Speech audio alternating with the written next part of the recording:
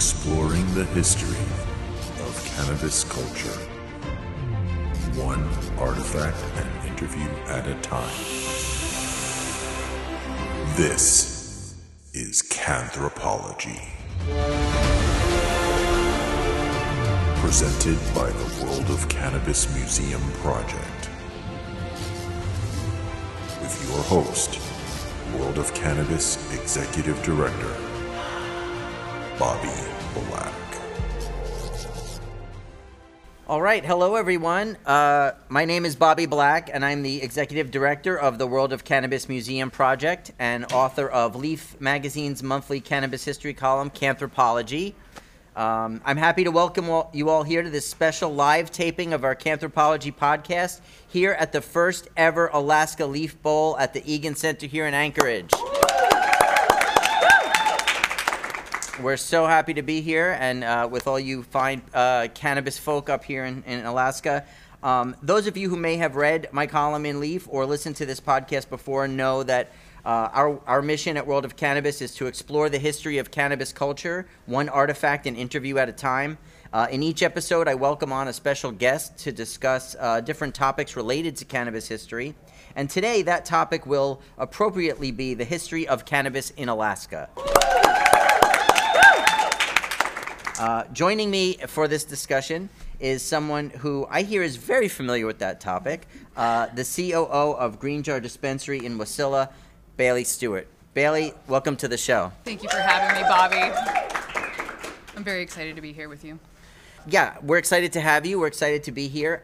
So before we jump into all the history and all that good stuff, I'd like to start out by learning a little more about you, about your background, your company, and all that good stuff. So can you tell us what was your first experiences with cannabis? Honestly, my first true experiences with cannabis was just after high school, where you're becoming an adult, you're starting to go out with your friends, you're starting to see the world for what it is. I grew up extremely Mormon, so I was definitely discovering the world more so than some others, and alcohol came into the picture, and one of the things I realized is I don't really enjoy the euphoria that's associated with alcohol or the culture around it. And one day I moved to an apartment, and I had some neighbors who said, "Hey Bailey, want to come up and smoke with us?" And I was like, "Yep, I really haven't done anything bad in my life, so I'm going to go do it now." So I went up there, and I had my first experience, and I was really taken back. You hear a lot about cannabis and its euphoria, and it's compared to alcohol or even harder barbiturates, and I was just like, what's the issue? I don't understand why there's a problem. And so I just every single night started going up to them like, "Hey, let's smoke. I love this. This is great." And one thing turned into another, and here I am. I just really enjoy cannabis. It's, my drug of choice. So where are you from originally? Are you from here? No, I'm actually not from here. I was born in Indiana. I traveled a little bit, but I made my way to Alaska around the age of 4. So I feel Alaska is my home. Sure. And so at what point in your life did obviously you found your love for cannabis, at what point did you think this is more than just a hobby or something I enjoy that I want to be professionally involved with cannabis? I realized that probably midway through my 20s, where I really enjoyed cannabis. I was starting to learn how to cultivate it myself. That didn't go so well. But I really understood that this plant, there was much more to this plant, and it wasn't just a weed. There was a lot of nuance with it, and I just started to truly love the plant for what it is. And one of the things that happened in my life was I knew I wanted to be an entrepreneur. I knew I wanted to work for myself. So as time went on, I continued to save, play into 401ks, play into stocks, save so I could start a business. Originally, I was thinking art store, but I just didn't feel like my passion was behind that. I was like, yeah, I love art, but it's just not the same thing as cannabis. And in 2012, Washington and Colorado legalized recreational, and the movement started up here. So that's when I started to get really excited, and I thought, maybe this is something I can do. So tell us, how and when did Green Jar come about? How did it come together? Well, it came about in Wasilla in my kitchen one day with me and my business partners. We were all sitting there, and Washington finally just legalized. We all looked at each other. We're like, we're gonna try. We're gonna put it all on the line. yeah, that's our life savings right there, but we're going to do this together because we all felt really passionate about it. We felt like it felt right. It felt like we were doing something to improve upon humanity, to improve upon the future. And that's something that really got us excited. And it was complicated. It was hard. It was not something everyone could do. So we were like, well, let's see what we can do here. And we started paying attention to regulation formation in Colorado and Washington to see what the first recreational dispensaries turned out. We traveled down to Washington and watched some of the first ones open up. How much flower did they have? What did it look like? And from there, just kept snowballing to the point where on November 14th, 2014, we passed recreational here in the state of Alaska, and we knew we were on to something that we were really passionate about. How difficult was it here navigating through the licensing, the permits, whatever was entailed in getting a shop open here? Was it super hard, like some ridiculous obstacle course? Was it easy? What's it like compared to, like, say, other states? So from what I've heard, Alaska is pretty difficult compared to other states. However, taking it one step at a time, taking one bite out of it at a time, it really seemed like everything continued to work out. It was extremely difficult. Alaska was forming its own regulations. It took quite a while. It wasn't until 2016 that we saw anyone open up their first recreational dispensaries. It took quite a while for regulation formation to happen, but when it did, we were behind that movement quickly. And while the state of Alaska is pretty difficult to obtain a license, I would say more of your local jurisdictions in the state of Alaska will have much harder licensure. Now, if I was to ask most Americans about what states were the pioneers of cannabis legalization, honestly, most people would likely come back and say California. Mm-hmm. You know, people know about California. California attempted to pass a number of voter initiatives to either decriminalize or legalize marijuana throughout the 70s, 80s, and 90s, most of which were unsuccessful until, of course, 1996, when they finally passed Proposition 215, the Compassionate Care Act. That made it the first state to legalize cannabis for medical use. And in the years that followed, many more states followed suit. Today, the vast majority of states have legal cannabis for either medical use, adult use, or both. But the reality is that the earliest pioneers were actually Oregon and Alaska. Yep. Oregon was the first state to pass decriminalization in '73, followed soon after by Alaska in 1975. And the way that decriminalization happened here was not by a voter initiative, but through the legislature, thanks in large part to a very famous act of civil disobedience by an activist who's considered really the grandfather of the Alaskan marijuana movement, right? Absolutely. A man named Irwin Ravin. Tell me a little about what you know about Irwin Ravin. So Irwin Ravin was pulled over for a broken taillight. He had possession of marijuana on him, and he held that in his hand until he was officially arrested. Alaska has our own constitution. In Article 1, Section 22, we have the right to privacy. The right of the people to privacy is recognized and shall not be infringed. And he felt strongly that fell into that constitutional right. So he wanted to test Alaska and bring it in front of the Supreme Court and see what would become of it, because he felt strongly that we have privacy acts. To us Alaskans, our privacy is extremely important. Personal liberty, yes. Personal responsibility, exactly. Privacy, yeah. Values. What we do in our home is in our own home. Absolutely. We'll give you a little background on Mr. Irwin Ravin. He was actually born. He was a Jewish man born 1939 in Newark, New Jersey, my old stomping grounds. I lived in Jersey for quite a while. He served a stint in the Army, graduated from Rutgers University and NYU Law School, passed the bar, and became a practicing attorney. But after the Newark riots in 1967, he got scared and took his wife and 2 young sons and moved up to Alaska. According to what I've unearthed, he first settled in Fairbanks, but went on to serve as a public defender in Ketchikan for a while. He worked construction on the oil pipeline in Prudhoe Bay for a while, before finally ending up in Homer and then Anchorage eventually. So he kind of moved around a lot. But beyond all that, though, Ravin was indeed a cannabis lover. In fact, his younger sister reportedly once recalled him growing his own plants in the Newark suburb of Hillside at the tender age of just 16 years old. And it was this lifelong love of marijuana that at the age of 33 led him to jump into the activism realm. As you mentioned, it was on October 11th, 1972. He was pulled over for routine traffic stop in Anchorage here for a broken taillight. But he, like you said, he used that as an opportunity to challenge what he viewed as an unjust cannabis law. Knowing that he had 2 joints in his pocket, he refused to sign the ticket for the broken taillight and held the weed, as you said, in his hand until he was arrested.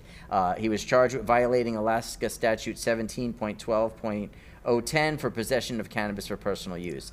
And from there, it just blew up. And we should mention that this was very premeditated. Yes. He had a partner named Bob Wagstaff. And it was their plan that they had hatched. They had hatched this plan from what I read back as early as 1972. Ravin had met Wagstaff in Fairbanks while he was living there. The two had often smoked together and plotted about finding a test case to challenge marijuana laws in Alaska, because they thought the political climate was ripe for that change. So when he got pulled over, that was his perfect opportunity. So Wagstaff and Ravin, along with another lawyer named R.C. Middleton, filed a motion to dismiss the charges before trial, arguing that the state law prohibited possession of marijuana was unconstitutional because it violated the privacy right, as you very clearly said. The district court denied the motion to dismiss. He appealed it to the Supreme Court, and then he got to argue it before the Alaska Supreme Court. Do you know much about the actual court case of what went down in the court? I know that there was a lot of discussion because, first of all, he was in a vehicle. He wasn't in the privacy of his home. Right. But at the end of the day, that they sided with Ravin on this, that this was private, personal possession, and Alaska state constitution protected him. Yeah, so his 2 main arguments to the court were, first, there's no legitimate state interest in prohibiting possession of marijuana by adults for personal use in view of the right to privacy. His second argument was that the statutory classification of marijuana as a dangerous drug denied him due process and equal protection under the law. Now, he soon brought in other friends to help him with this case. The ACLU supplied lawyers and resources, and NORML, the National Organization for the Reform of Marijuana Laws, who were very active in the lower 48 at this time.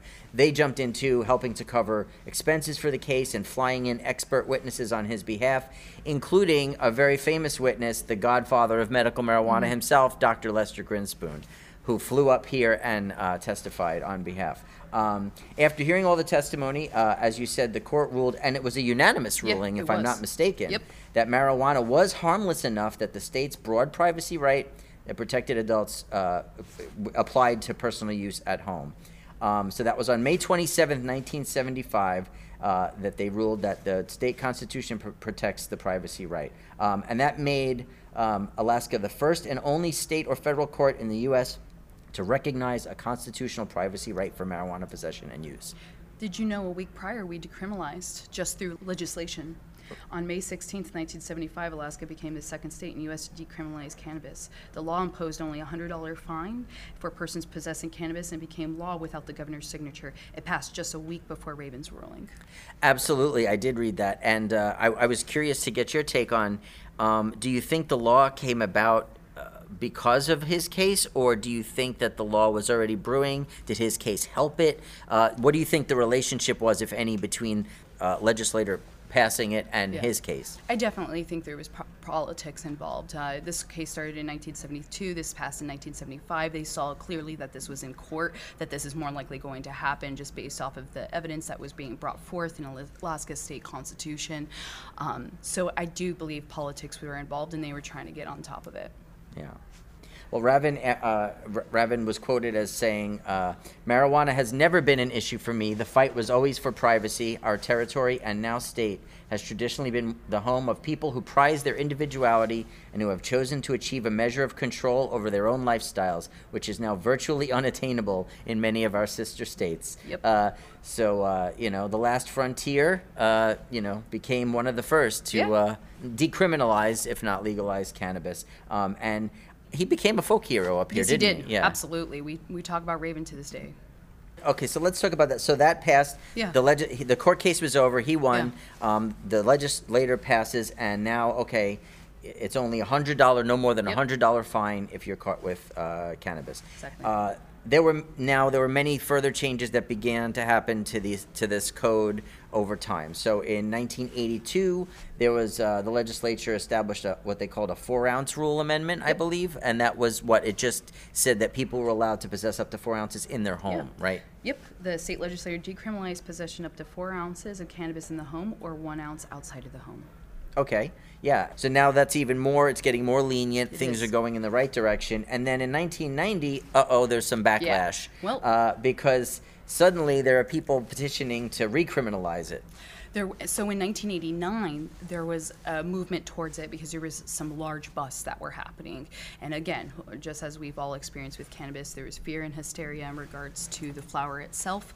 And Irwin Ravin really pushed the Privacy Act in the state of Alaska in 1975. So, of course, politics came into play again. And in 1990, the recriminalization of possession of small amounts as a misdemeanor was a punishment up to 90 days in jail or $1,000 in fine. Right. And so I'm guessing that the activists and pot smokers and growers up here were not too pleased with that. Nope. We're talking about Bush era. But courts doggedly upheld an individual right to possession for years to come. So who was behind that? Was it a particular political party? Was it an activist group that were fighting to get this stuff, these restrictions put back in place? You know, I'm not particularly sure exactly who was involved with the politics at that time, but considering Alaska is a very red state, I'm assuming that it continued to push that direction. Sure. As it did through the 90s. Okay, and then going through the 90s, according to my records I have here, and please feel free to, if I miss anything or I say anything, you're the expert, so jump on in. So according to my records, in 1998, you had a bill called Measure 8, and that bill legalized medical cannabis for those with qualifying conditions. And that followed on the heels of Prop 215 pretty much because that passed in 96, and maybe they were looking down at California thinking, oh, okay, they have medical cannabis. We could probably do something like that up here. And we were. Yeah. We were watching California closely. We're excited. Yeah. So, okay, so, and you were involved in that here. You were here at that time? And I was here at that time, but I was still under the legal age. Yeah, I was aware of what was happening and following it. That's cool. So now, though it did legalize medical cannabis, there was no legal way to obtain the medical marijuana. And that was because there's no dispensaries and there's no licensed providers, right? Exactly. So you're getting these doctor recommendations, and then you're going to the black market, You were allowed to possess up to 6 plants, 3 flowering, and 1 ounce of marijuana from that, Measure 8. Yeah. And then, so that stayed the law of the land for It did. a while. But it was very interesting, Measure 8, because it didn't allow recreational. It's kind of like, hey, we want to legalize, we want medical up here, but do we really want to give anyone access to it? No, but we legalized it. So it was quite an interesting situation for Alaskans to be in that chose to partake in cannabis. Yeah, there's always a lot of catch-22s involved in cannabis law, it seems like, because if you go back to the original law that outlawed cannabis, the Cannabis Marijuana Tax Act of 1937, they didn't actually outlaw cannabis. What they said was, in order to possess it, you need to have this tax stamp. You need to purchase a tax stamp for your cannabis. And if you have the proper tax stamp, then it's not illegal. Okay, well, if you show up with the cannabis to purchase the tax stamp, well, you're showing up with it, you already possess it, and so technically you're already in violation of the law by possessing it, and they can arrest you instead of giving you a tax stamp. The whole it was just basically to draw people out so that they can arrest them. Yeah, catch-22. Yeah. Gotcha. Take your money and then arrest you. Yeah, we can thank Harry Anslinger for that. He was quoted in that same thing. Marijuana was about as harmless as a rattlesnake, and then made mention that he does not know laws in regards to Alaska territory at that time. But Hawaii and Puerto Rico, being territories at that time, had already criminalized. Yeah. We can blame him for most a lot of it. of For a lot of it. I've already done a whole episode about Harry Anslinger, so we won't retread that that path. All right, folks. Well, we're going to need to pause for a quick commercial break. But stick around because we'll be right back with more of Cannthropology live from the Alaska Leaf Bowl event in Anchorage. Stay tuned.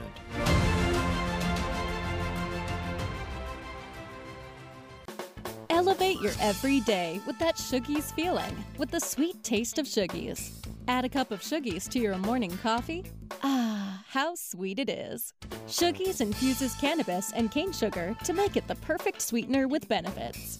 Make your happy hour happier with a dunk of Shoogies in your drink. Order your Shoogies now at shoogies.com or find it in dispensaries throughout California. Whenever you crave a little sweet, pick up Shoogies, the sweet, sweet take-anywhere treat. Welcome back to Cannthropology.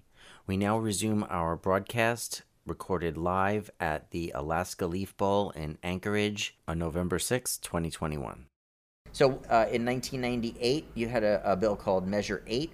And then, so that stayed the law of the land for at least several years. And then I think the next one I see coming up on the agenda in 2014 is Measure 2, the Alaska Marijuana Legalization Initiative. And this was to take it beyond medical and make it recreationally legal. Absolutely, yep. And legalizing the regulation, production, sale, and use of marijuana. And that passed with 53% vote in favor, which is pretty cool. So tell me about that. Tell me about that campaign and how things changed from Measure 8 to Measure 2. So Alaska the campaign ran on the premise of regulate marijuana like alcohol. So it was really trying to bring normality to it and kind of alleviate some of the concerns that, this was something that was going to be harmful to people.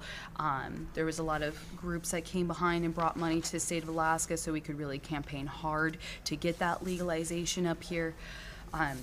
The passage of Measure 2 was a big deal for all of us Alaskans. It was a very big evening for me. In that moment, that next day, on March 15th, it really felt like for the first time getting to be a normal human. Yeah. So after the passage of Measure 2, how did the advent of dispensaries come about? How did that rollout happen? Was it quickly? Was it dragged on? Was it how did all that play out? Well, February 24th, 2015 was the first day of legalization, and the board was came together and they started to regulate. It took until 2016 for them to fully develop the regulations for our industry. And our first store opened October 26th, 2016 in Valdez. And it was a really big moment. We were all surprised it was Valdez as well. We thought it'd be here in Anchorage, but nope. We all had to drive 6 hours to the first dispensary. But it was a huge moment. There was a lot of movement. There was a lot of uproar from both sides, positive, negative. But at the end of the day, we all know that it was a great thing for the state of Alaska. Here we are in 2021. Yeah. So also talk to me a little about law enforcement and how they reacted to each time the law changed. Were they cooperative? Did they fight against it? Did they continue to bust people even after the law went into effect? What was their overall methodology in dealing with the newly legalized market? It kind of dealt with the territories, the precincts. It depends on the leadership in those precincts. A lot of officers understand that marijuana is pretty harmless, and if no one's harming anyone, there's nothing to hear. They're peace officers. They're there to help. Of course, you'll have your officer that gets a whiff of it as well, and will follow that whiff until they find where that house was, and they will come in and they will look for those plants. And sometimes they'll get search warrants that weren't completely valid because they searched too much of the property. So it really depended on the precinct. It depended on the officer. As with anything, I've heard time and time again that people were pulled over and it's like, hey, we just snuffed that out on the side of the road. Okay, like I'm just going to take that pipe, I'm going to throw it away, and we'll move on. And there was a lot of that in the state of Alaska, but there was also when, officers found 2,000 more plants. They see distribution, they see everything that lines up, and that's just a different charge. And so Alaska does it's felt like Alaska took a different step towards cultivators versus just the personal use. Yeah, because I'm seeing, when I was doing my research, I'm seeing like 1996, Trooper sees over 1,400 plants worth more than $700,000.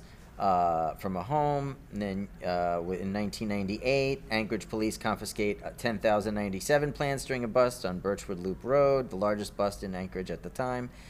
Later that month, they found the most impressive growing and packing operation they'd ever seen. 4 secret rooms in an Anchorage hillside home. So there was a lot of busts going on. Even though legalization was happening, it seems like they were continuing to bust growers. Absolutely. Yep. They were looking for them. They were looking for where the distribution was coming from. There was even bigger ones, such as BC Bud, where there was a homicide involved. And yeah, there was a lot of light brought to cannabis industry in those moments, and not in a positive one. Well, tell me about the former governor, Frank Murkowski, because I know that how did he react to all of this? Was he supportive of the law? Was he... Definitely not supportive of the law. Okay. Comes from a long-term politic family who all share pretty much the same opinion, and have come into Alaska pushing those opinions over the years. While I feel like those opinions have changed, he was pretty stringent in the early 90s about how he felt, and then with the Ravin versus State, he really went and contested that in court. So he was going after. He was trying to after it. overturn the decision, which really felt like that was his own agenda. But he was not successful. But he was well connected. Right? Yeah, he was well connected. He could have been successful. So in 2007, it says the U.S. Circuit Court of Appeals in a case a Fairbanks man named John Collette. His grow operation was disbanded in the 90s, and they seized a bunch. This is their methodology. They seize your property. So the minute they accuse you of something, they don't even have to technically file charges. You don't have to be convicted. As soon as they accuse you of it and they get the warrant, they could seize your property. So a bunch of his property was seized, and he had fled the country and later pled guilty. But I see there's a lot of challenges going on to the law. Yep. And then again in 2008, the ACLU challenged the law again. Exactly.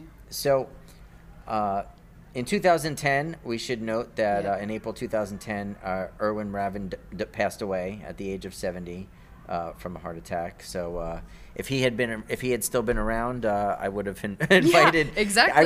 He would have been sitting here with us on this panel, but unfortunately, that's not available. Yep. Let's we're gonna take a little break from the politics now for a second, and I want to talk a little about. Well, before we take a break from the politics, we should probably mention just for entertainment value. There was a woman who we all know who it was. She was a newscaster on Alaska News.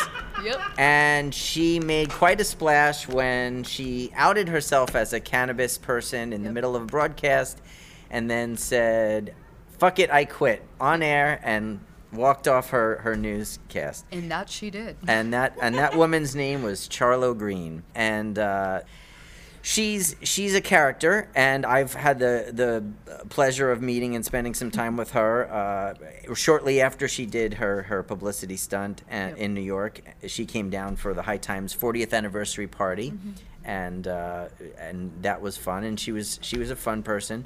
But I've also read a lot of not so flattering things about the way she conducted her business and herself in Alaska. I'm curious. I'm not looking to do some mudslinging or anything like that, but she has created herself as an anecdotal character in the history of Alaska and cannabis. So I'm curious to get your take on her, on what she's done or hasn't done for cannabis in Alaska, and about her stunt. Do you think her stunt was helpful? Was it bad? Just your overall impression. The overall impression I had up here, I'm pretty reserved in speaking about cannabis, especially back then, but my initial reaction was a little bit of a frustration. Here we are trying to change how people perceive the cannabis user, and some of her acts just kind of felt like they were perpetuating some of the stigma that we've fought for years to not be held on all of us cannabis users. And I could say that for a lot of the industry, well, she made waves, which was great for Alaska because they really put us on the national spotlight and really brought to light, like, hey, we're wanting to pass this in the the state of Alaska, and that was great. But when it came down to the fundamental local level where we're dealing with local politics, Charlo's name was brought up a lot to us as we were being compared to those same antics. So that's where, as an industry, is a little frustrating. Like, yes, you know, we want this flower legalized, we want to supply that to people, but you have to still do that with great business practice and grace so that we can really move this industry forward. And there's just complications that came from yeah, the way she behaved. And I heard that she was involved in a dispute over a property where she was hosting a cannabis club that was not really technically legal. And I don't want to go into the weeds on it because, you know, we could talk about the specifics of it all day, and that's not going to solve anything. But basically, suffice it to say that there was something shady apparently going on, and she ended up leaving. And kind of skipping town, and she's doing very well for herself. I don't know if she's involved in cannabis anymore. She's been doing some other projects, and you know, I wish her well. Certainly not, like I said, trying to sling any mud. I thought she was really fun and cool when I met her. But you know, nothing she's gets her personally. You know, she's a personality. I just have to say she had a great opportunity. You know, she really did have that spotlight. There was an opportunity there for Charlotte to really take off here in Alaska, and I wish she did, because she wasn't afraid to speak about it. And you know, that takes a certain confidence and that I would like to have had in that moment. Well, you know, there's a long line of cannabis activists who have you know, done crazy antics and been less than the ideal kind of representative for the movement over the years, over the decades since the 60s and you know. So we just chalk her up to another one of those wacky characters in the cannabis community that, for better or worse, is part of our history. All right, well, we need to pause once again for a commercial break. But don't go away, because we'll be right back with more of Cannthropology live from the Alaska Leaf Bowl. Plant Profits. I'm Vern Davis, and I'd like to introduce you to some of the most forward-thinking executives and companies in the cannabis industry. We call them the Plant Profits. Each week on Plant Profits, we talk to the people at the forefront of the industry, creating real companies and career opportunities. We'll learn from the people leading the charge into the promised land of profit. Plant Profits is powered by Produce Global, people solutions firm that has been building companies, changing lives since 1995. PROTISglobal.com, Produce Global. Find Plant Profits now at cannabisradio.com or wherever you get your podcasts. And welcome back once again to our special broadcast of Cannthropology, recorded live at the Alaska Leaf Bowl this past November. All right, and I want to talk a little about more about some of the strains in cannabis itself. Do you happen to know when was cannabis first introduced in Alaska? When did the plant first make its way here? Do you have any idea? I would have to say at least in the 1950s. As people were moving up here, there was a gold rush. Obviously, it was happening in the lower 48. Individuals were looking to get rich quick, and I'm sure cannabis got brought up with them. The earliest mention of cannabis was in that 1937 Congress address from Harry Anslinger. But outside of that, you know, Alaskans value their privacy. Again, we keep quiet, we stay low, and for a lot of us that worked for a long time until we got to, you know, Nixon times, where things started to change and criminalization was really coming up, and took people like Irwin Ravin to really push that in our privacy acts to protect our rights and our rights to consume and our rights to possess. Yeah, and I think people moved up here for much the same reasons that they moved to Humboldt and Mendocino counties at the time. Yeah. Because it was kind of wilderness, and you could rent a cabin or build a house out in the woods and kind of be left alone and just grow your weed, and nobody would really bother you, at least at first. Yeah. Eventually, of course, they caught on, and they had those terrible the helicopters and everything they would send in to bus people. But people went there for the same reasons, for privacy, to be left alone, to grow their weed, to smoke their weed, Exactly. you know, and so it's a similar kind of vibe as down there, just maybe a lot colder. Yeah. Oh, yeah. Yeah. Let's talk about our light cycles up here. Yeah. They're a little messed up. Yeah, so that's another good point, is that so growing outdoors up here is not really much of a thing. I mean, No, you can't it's not. you can't grow with this kind of light cycle. Everything has to be done indoors, which of course is going to affect the type and the quality of the bud that's available. Well, and as we both know, like obviously the cannabis plant can grow outside, but you're not going to get the quality that we all enjoy and can smoke. Hemp's great in the state of Alaska, but when you're talking about something that contains THC and we're wanting a smokable bud, it's very difficult just considering our light cycles and everything that comes with that and our temperatures. However, we have some of the best soil. And that's something that shouldn't be lost on people. We are sitting in the agricultural heartland of Alaska currently. Yeah, you know, and that's, I mean, we're spoiled in California. It's such a sweet spot.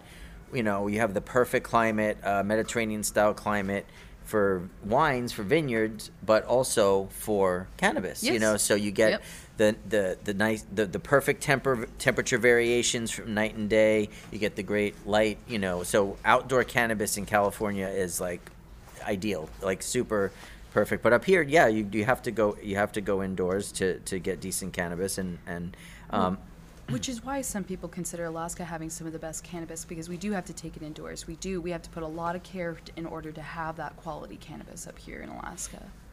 So one of the strains, or probably the most prominent strain that Alaska is known for, is the Alaskan Thunderfuck, also known as the Matanuska Thunderfuck, because it comes from the Matanuska Valley, which is where your shop is located. Where I'm at, the first cannabis retail in a whole Mat-Su borough that's as big as some states. That's a big deal, being the first. I mean, Matanuska Valley is considered like one of the big cannabis producing areas of Alaska, right? The biggest. Absolutely. Yeah. Yep. So that's where Matanuska Valley is, where the stoners go to grow, and so you're the and get our first. privacy. Yeah. So you're the first dispensary that opened in that, and that's pretty epic. That's pretty historic.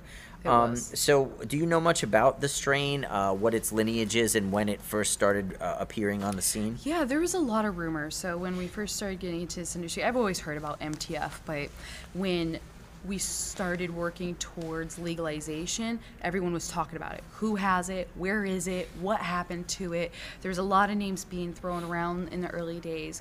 There was a man named John Shelp people were talking about that possessed that early strain. There was another guy named MTF Jeff. Everyone was looking for MTF Jeff and where he had that flower. I mean, I literally got calls at my CBD shop, soon to be a recreational dispensary, about this man and where could they find that strain. And you know, it's a legend at this point. You know, some of the long-term growers here in the valley would say, you know, that was more of a slang term for the stankiest of cannabis that you could find at the time. And then others felt strongly that this is a strain, and there's a couple individuals out there that are currently growing it and on the recreational market that say this is the strain. We started in 1988. We've been growing it since 1998, and this is the original. But again, like with anything, there's a lot of hearsay. We don't have the genetics, and there's genetic drift that people should take into account when they're thinking about a plant that's been maintained for year after year after year. Yeah, of course. The research I did basically said that they believe the MTF is a cross of Northern California sativa and a Russian ruderalis. That's one of the claims. Yep. Sometime in the late 70s, it's believed it was crossed with an Afghani to make it hardier, to make it beef it up. But yeah, so Northern California sativa, Afghani genetic lines, possibly even Oaxacan gold or original haze. Yeah. You know, these things are hard to nail down because people didn't keep records of this stuff. There wasn't the kind of media that we have today, and people that were doing this work wanted to stay very much off the radar. So it's hard when I do research into cannabis history, when you're dealing with the outlaw growers and the outlawed smugglers and stuff. They don't have photos, they don't have records, so a lot of this is kind of just, you know, taking shots in the dark. But it could easily be one of those, you know, maybe there is original haze in it, you know, who knows. But so your shop was the first shop in Matanuska Valley, but I read that the first shop in Alaska, of the state was what was the name of that club? It was It's in Valdez, and it was I should know this. It's in my notes. It's on the top of my head. I can see their logo. Dang, I can't find it. It's Herbal Outfitters. There we go. Okay. Herbal Outfitters in Valdez was the first dispensary to open on October 26, 2016, and we were all really excited, except most of the population of Alaska is in Anchorage, which is about 6 hours away. Oh, man. So do you think, how many people you think traveled There's for so it? many. They were sold out that day. There was nothing left. Like, they had a line out the door. Alaskans were really excited. From what I could see online, it looked like over 1,000 people within the first couple of days were there waiting in line and buying them up all their stock. They were. That's pretty amazing. It was exciting, and plus there's very little cannabis on the market then. So it was just a really exciting moment for all of us. Yeah. So tell me about, there must be some other figures that are part of the movement here in Alaska that have been important figures, people who are OGs who have been around on the scene. I saw the name Roger Cobb. I heard the name Ron Bass. Yeah. There are some people here that have been like doing this a long time. Can you tell us a little about some of the other activists and other pioneers up here that have been moving the ball forward? Yeah, let me talk about Vanessa Liston. She's amazing. She's been growing for decades now, medically, taking care of people, and she swore up and down that when recreational came that she would be a part of it. And a lot of people talk the talk, but not very many of them could walk the walk. So it comes with running a legitimate business, and Vanessa did. Vanessa's been out here for a long time. She owns Matanuska Medicine Woman, a great cultivation, highly knowledgeable. She Jorge Fontes is her friend. She has spent a lot of time with him. Yep, and part of the reason where she was able to ask questions and continue to grow. She's been doing this for years, and it's just really neat to see a woman like herself here in the Valley come from that legacy market, move into the recreational market, and walk that walk. She's amazing. She's a wealth of knowledge out here. Okay, great. What about some of the names I mentioned? Can you tell us about Ron Bass, please? So Ron Bass is one of our characters in our industry. He would say that himself. He's all love. He would also say that. Yeah. He's out in Houston. He has one of the first cultivations out in Houston. He also owns a retail. He was very adamant about finding MTF. He went out there originally stating that he had MTF, but come to find out he did not, and he'll state that himself. He was on the search. However, him publicly announcing that allowed him to, what he feels like, to find that MTF. So he was at first really adamant about finding that MTF and just, being that person in our industry that is in the media space and made sure everyone knew that this was happening. Marijuana's here to stay, and he was an activist as well. Okay, are there any other names that come to mind that should be worthy of mention? I think so. Let me think about this. Over the last several decades of activism or entrepreneurship? I think the whole group that did ballot measure 2 and helped facilitate a legalization in 2014 should be mentioned. And one of those people that helped facilitate is currently a board member, as far as I understand. He helped with ballot measure 2 and getting it off the ground, and it was a big deal. That would be Bruce Schulte, one of our board members. Who are the organizations up here that are making a difference? What are the names of the organizations? So Alaska Marijuana Industry Association, they're a big deal. What's nice about our board in Alaska being ran a little different than some of the other states, we feel like we're heard. The Alaska Marijuana Industry Association really does get all of our opinions and represent them in public comment, and the board does lean on them for information. Such as license caps. That's a big topic right now, and so they lean to the Alaska Marijuana Industry Association to really understand how does our industry feel about those things. So that's a huge group. We all have our own local politics as well. So for a long time we had the Matanuska Valley Cannabis Business Association, same with the Anchorage. We attended both because we're so close. Even though we're an hour away, we might as well still be the same region. Yeah. So those are some of the big groups that really have paid attention and helped facilitate in a legalization and a regulation formation.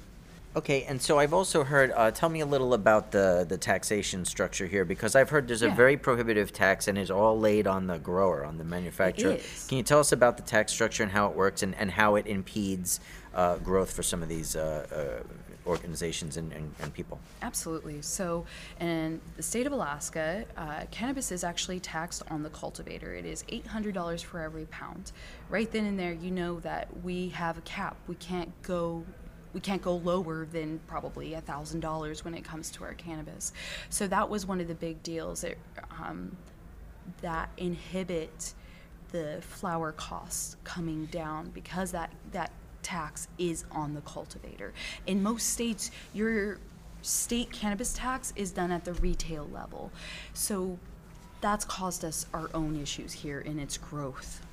I feel like a lot of our industry feels that the tax should be brought to the retailer. That's just a natural taxation that it occurs in every state, and it does cause a little bit of confusion when the cultivator is the one paying the taxes. Yeah. But here, when you come with that, we have cultivations that are not paying their taxes, but they continue to get renewed year after year, so that causes us industry players other issues where we need that revenue to be coming into the state, but then some of the players are not paying that revenue, and it really causes great issues for us. Yeah, it seems like taxation is the big problem.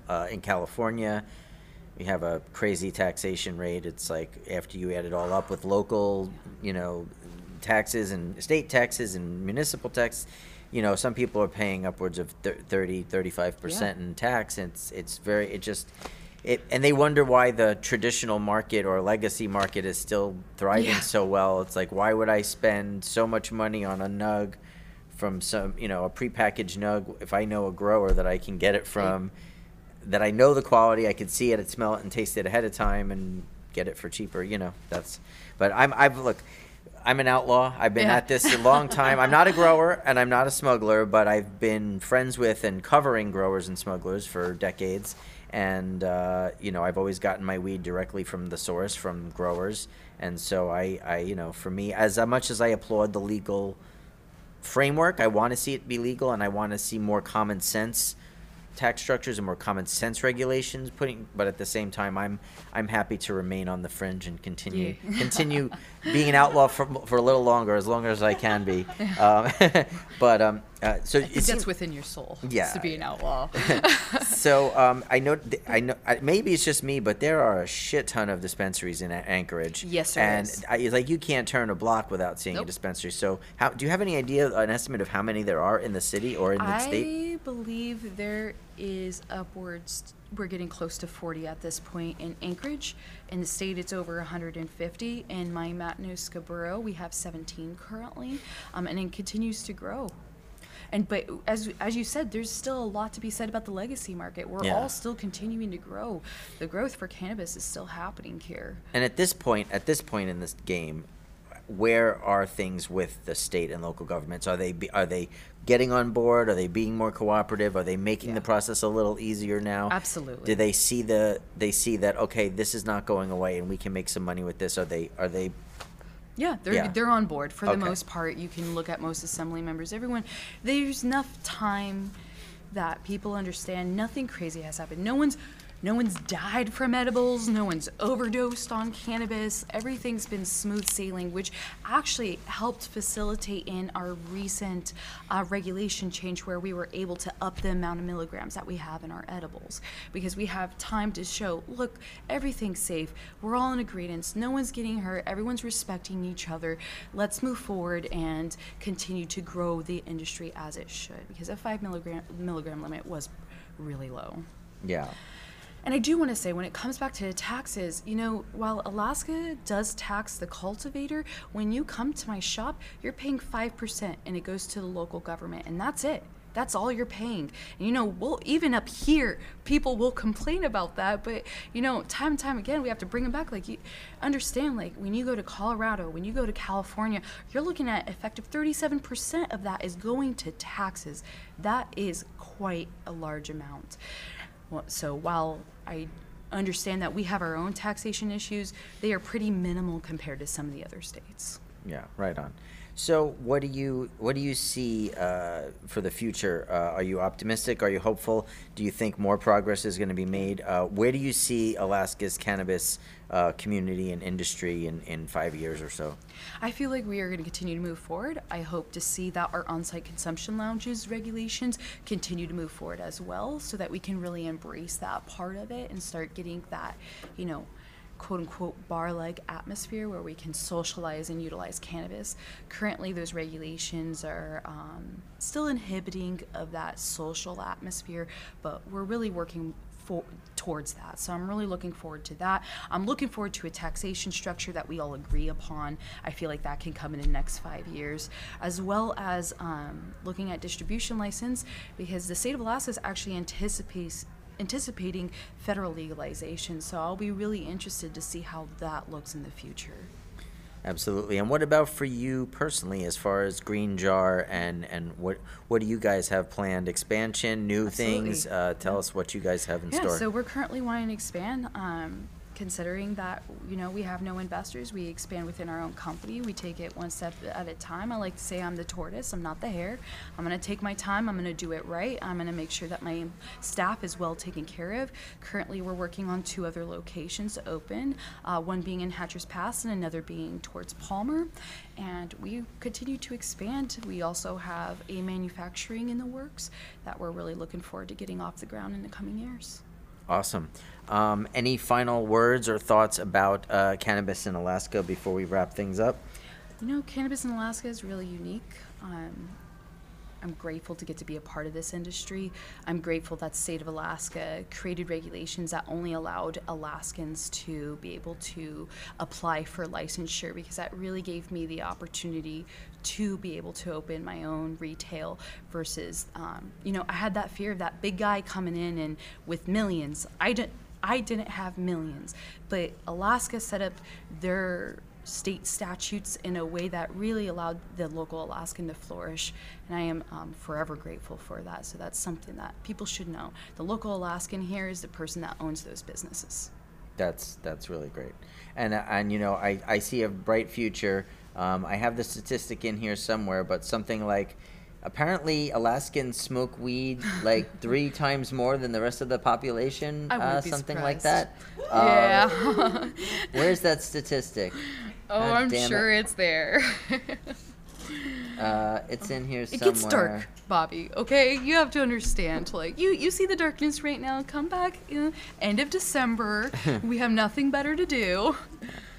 Absolutely. Well, I've had a great experience so far. My time up in Anchorage and Wasilla, beautiful country, great weed, great community. So we're so thankful for you guys welcoming us here.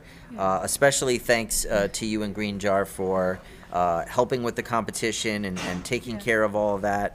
And as a judge, as someone who judged the competition, I should mention, I saw, and someone who used to run competition for High Times, I know how hard it is. I know how hard intake is, and keeping on top of things and staying organized and putting all the judges' kits together. I have a lot of experience in that. So thank you for all that hard work to you and your team. We really appreciate it. And thanks so much for taking time to talk to us today and be on the show today. We really appreciate it, Bailey. Thank you so much for that experience. That was great. And thanks to all of you guys for listening.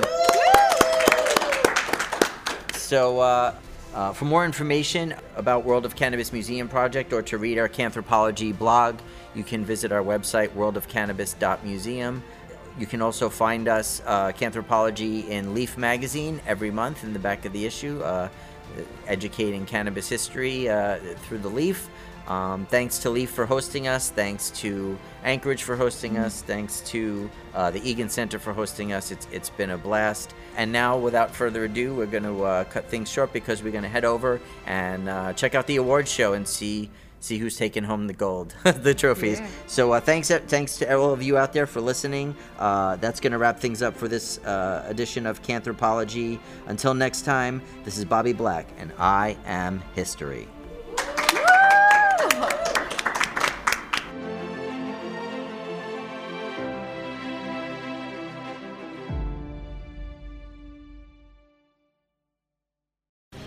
The opinions expressed on this CannabisRadio.com program are those of the guests and hosts and do not necessarily reflect those of the staff and management of CannabisRadio.com. Any rebroadcast, republication, or retransmission of this program without proper consent is prohibited.